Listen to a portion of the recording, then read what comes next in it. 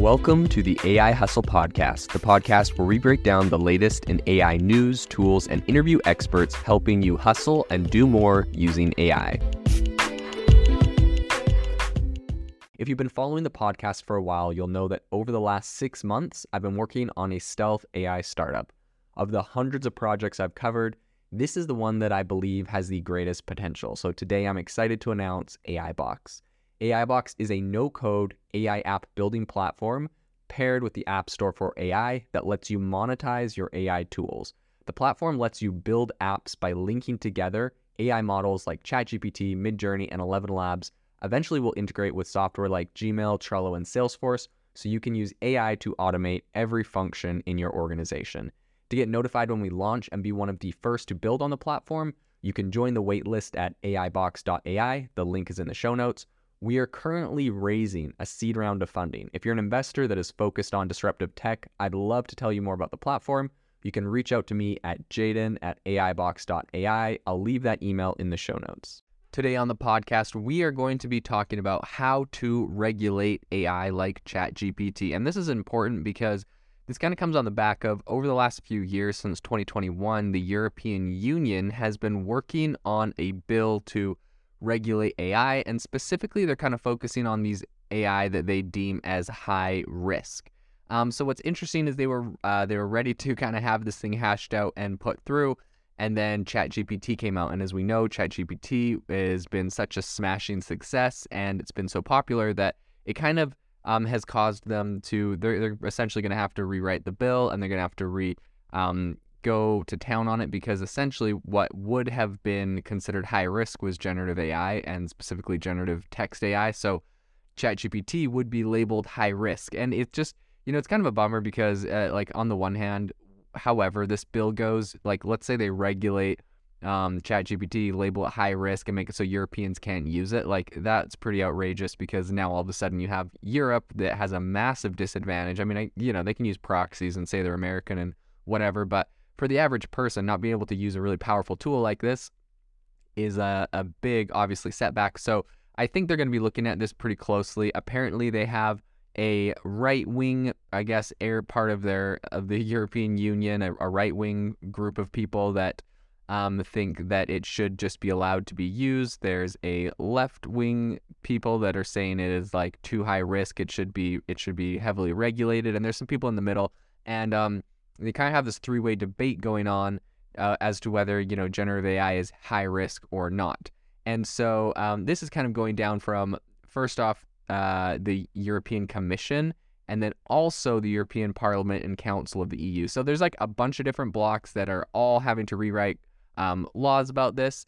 And, their number one thing that they're kind of saying is like, yeah, you can use it for generating text for hacking. And the problem with the whole thing is that, while some people can say these things are going to create fake news, blah, blah, blah, at the end of the day, there's an AI expert named Gary Marcus that says these systems have no ethical understanding of the world and have no sense of truth, and they're not reliable.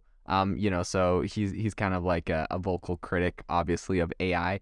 And that's the thing. Like, a lot of people are saying these are dangerous, they're inaccurate, yada, yada. But at the end of the day, these are engines. They're just, powerful algorithms. They can do a lot of different things by themselves, but they're not going to do anything that a person doesn't ask them to do. So it's kind of, it kind of brings back that age-old debate that is very common in America, which is, is it the gun or the user that should be regulated? Like, frankly, that's, I feel like, pretty much where it comes down to it. Is it the tool or is it the person using the tool? So it's kind of tricky, because obviously this is an incredibly powerful tool. There's a lot of good there's a lot of good things it can do. Then there's definitely bad things it can do. And, OpenAI on their part, obviously they don't like all this regulation. Obviously they're it's one of like a threat on their matrix they're worried about. So they're trying to put in their own safeties so that people can't use this for dangerous things, hacking, writing, malicious code and making fake news and whatnot. But at the end of the day, I think it's probably going to get to a point where this thing's not going to get banned. It's powerful. People are going to get access to it, whether you want them to or not. If in the EU it was banned, perhaps it would only be criminals that would use it. Like, it's the same age-old debate we have about a lot of different things.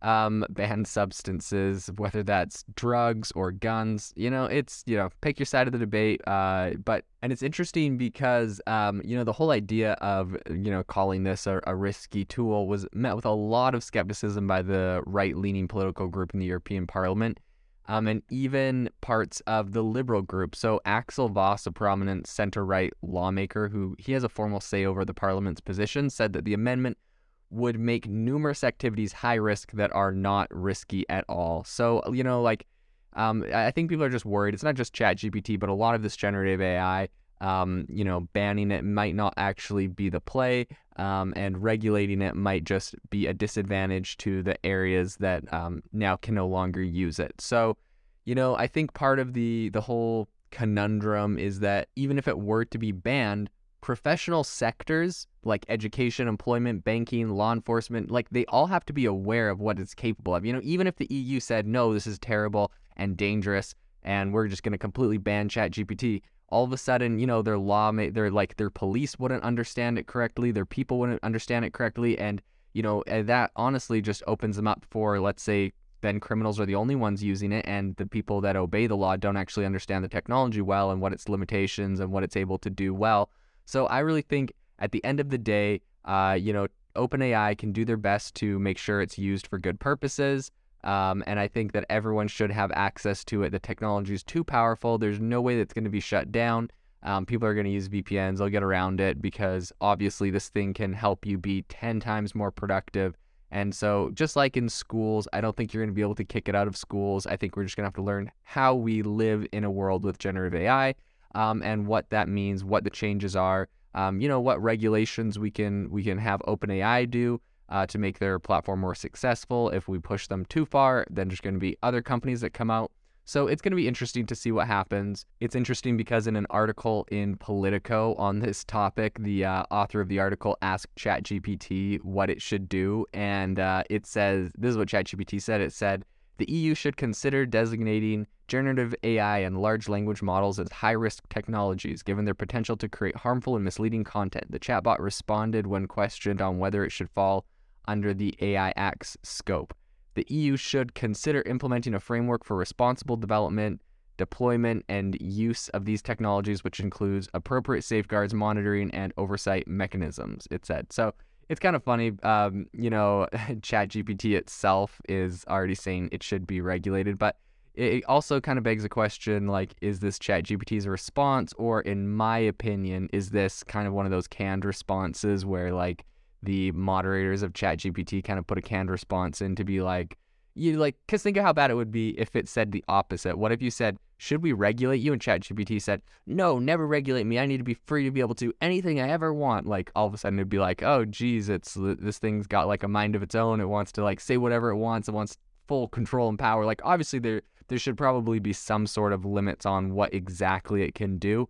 And so I think that OpenAI and the researchers over there are putting an over-cautious approach on it, which, has it saying things yeah, regulate me. Look, I'm not this crazy, AI that's going to take over the world. I'm willing to play by the rules or whatever. So I think that's pretty interesting, but I don't actually think that is what the AI would say if it wasn't told to. So that's an interesting thing. And the problem is we don't really have any clarity. There is no transparency on what responses are kind of prompted and put on there and what responses are organic just based off of the actual corpus of all the data that we have on the internet. So it'll be interesting to see how this plays out. It'll be interesting to see what regulations happen. But what do you guys think? Do you think ChatGPT should be regulated? Do you think this is dangerous? Hit me up on Twitter, Jaden_AI.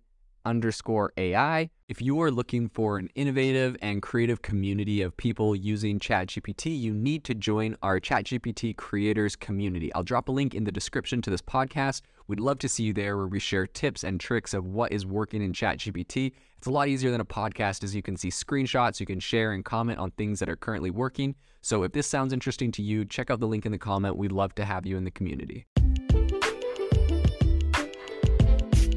Thanks for tuning in to the AI Hustle podcast. If you could do us a massive favor, we would really, really appreciate it if you could leave us a review wherever you get your podcasts. This helps people find the podcast. It helps people know this is a good place to go. And we would really, really appreciate it, as it helps us continue to bring on incredible guests and share incredible content for you to listen to.